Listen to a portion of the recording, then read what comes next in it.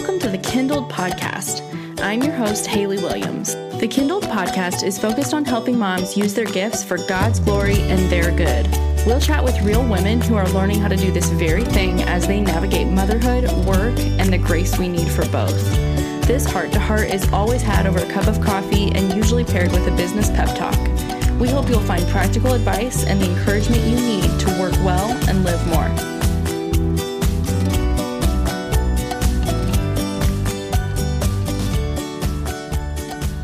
Hello, and welcome to episode 4 of the Kindled Podcast.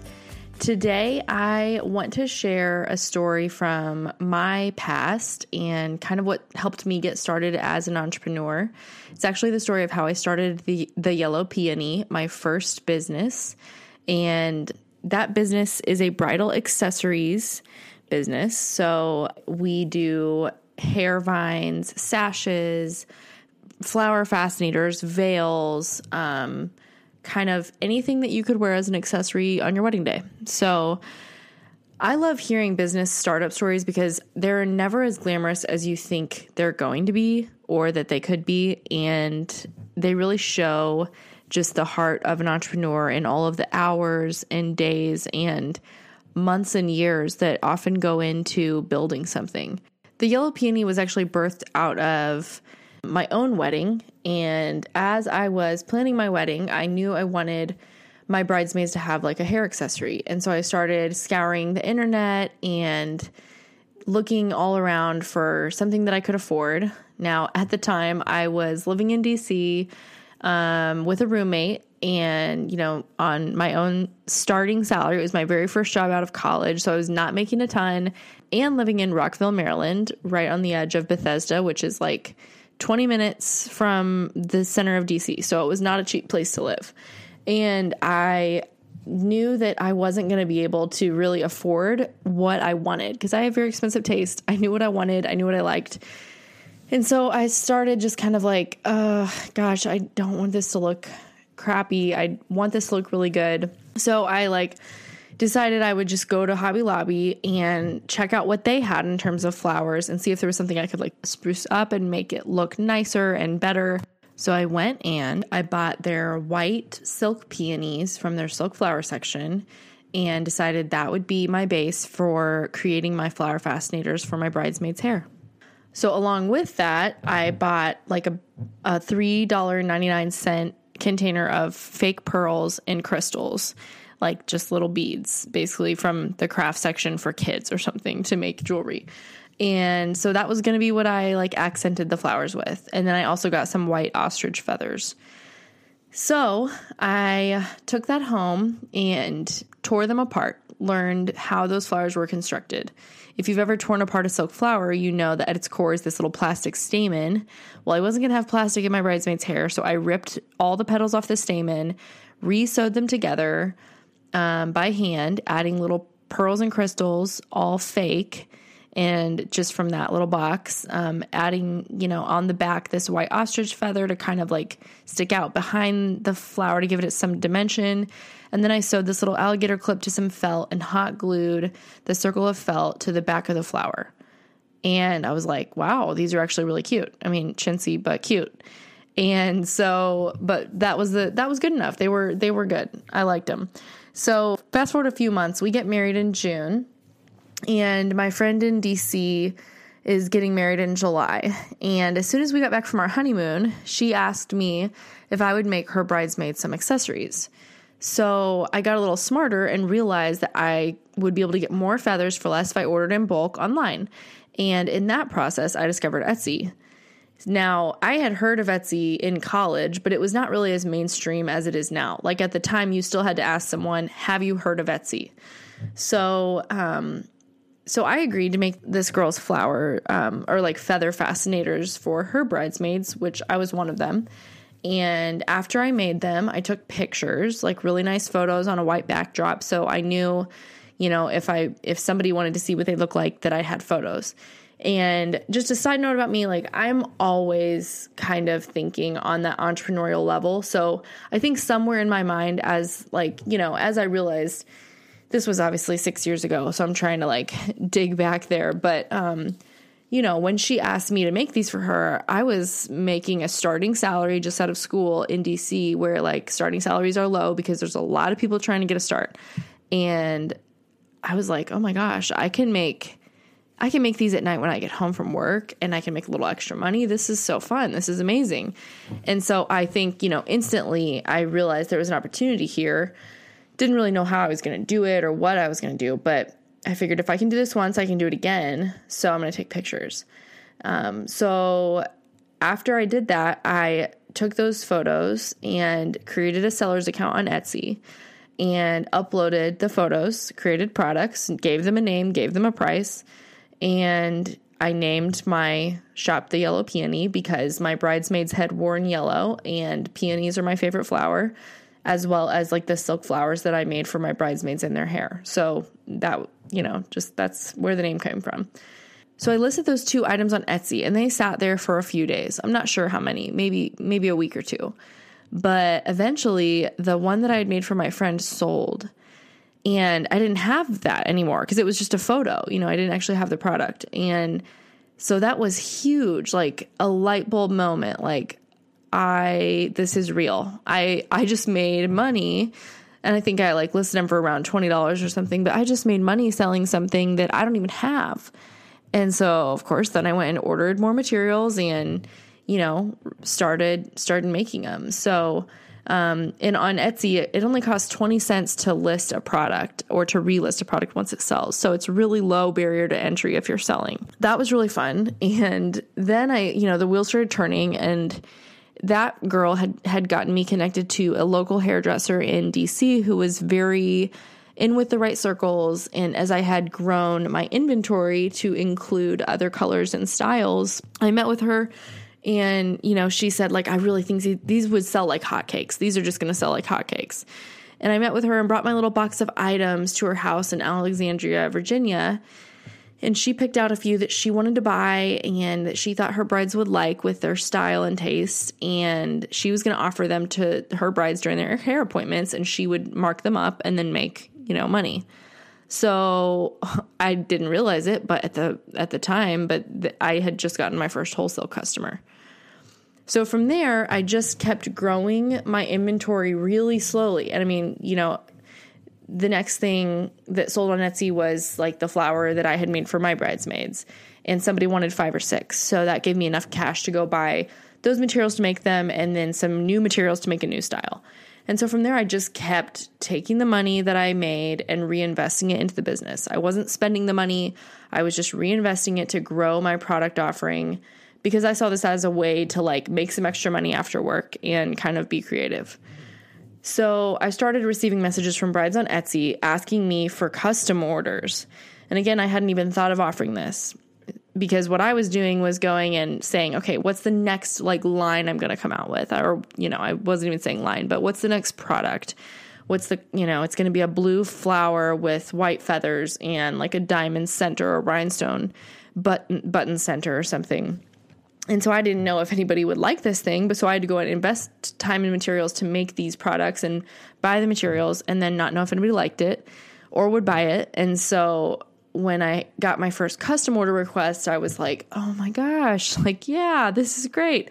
I don't have to buy all the materials ahead of time and front all these costs for 20 flowers or whatever. I can just say I do custom and then buy as much as I need for that order.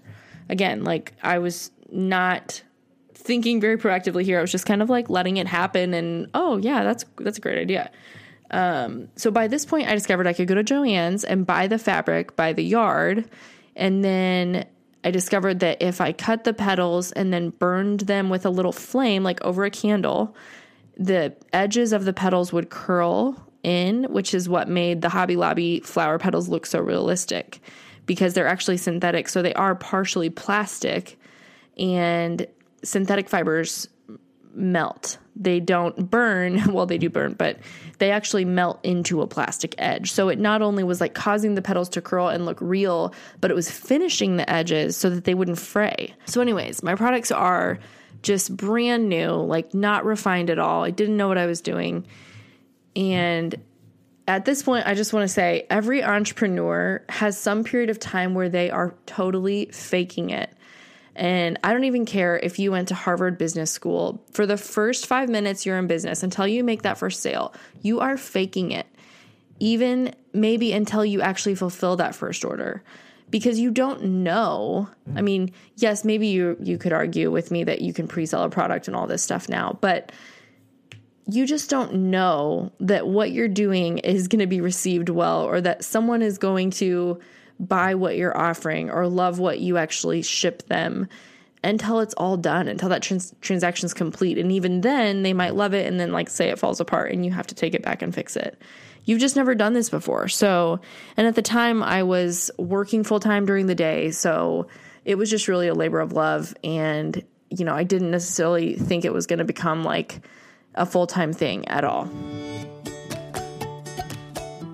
At this point of the show, I just want to take a quick break and ask that if you are loving it and enjoying these episodes, if you would take a minute, pause where you're at in the show, and in your app, if you would leave me a rating and review on the show, that would just be so great, and I would really appreciate it, because ratings and reviews are one of the main ways that people can find podcasts, by the recommendation and referral of other listeners. So it means a lot for you to do that. So thank you so much.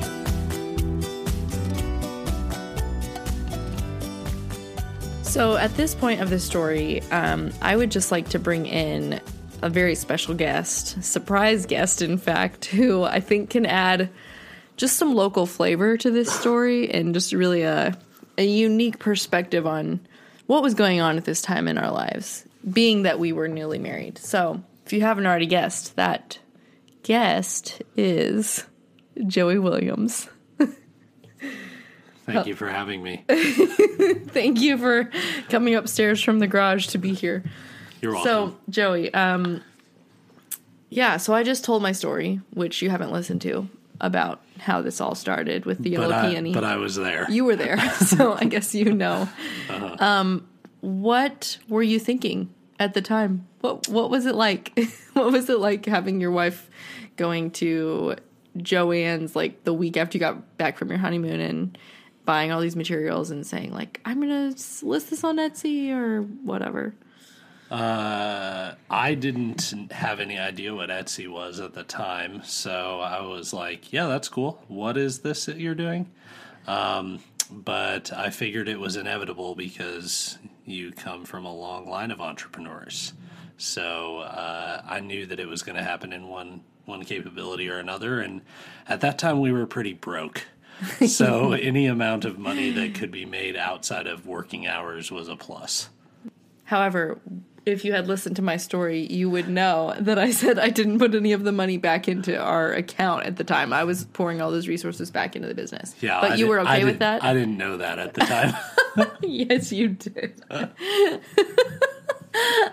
But I mean, really, you did. You had to have known. Sure. Okay. This is going well. Yeah. So then Joey and I decided 2 months after we got married and we're living in DC, that we wanted to move back to the Midwest and be closer to my family and his family because he's from Denver. And although we had planned the entire wedding for 7 months from the East Coast, we just decided to do that in August. So we made that move, got back, we started renting a house, and we had I think it was a 3-bedroom house. Yeah. And so one of the bedrooms I turned into my craft studio or my craft room. It had a desk and some mason jars with feathers and petals that I was using to make flowers with. And at this point I had grown my, maybe product listings to 10 to 20 products or something, and then was taking custom orders and started really getting busy and making every single thing by hand, every single order that came through. I was hand sewing it, first of all, going and buying the fabric, cutting the petals, burning them, sewing them together, adding the embellishments.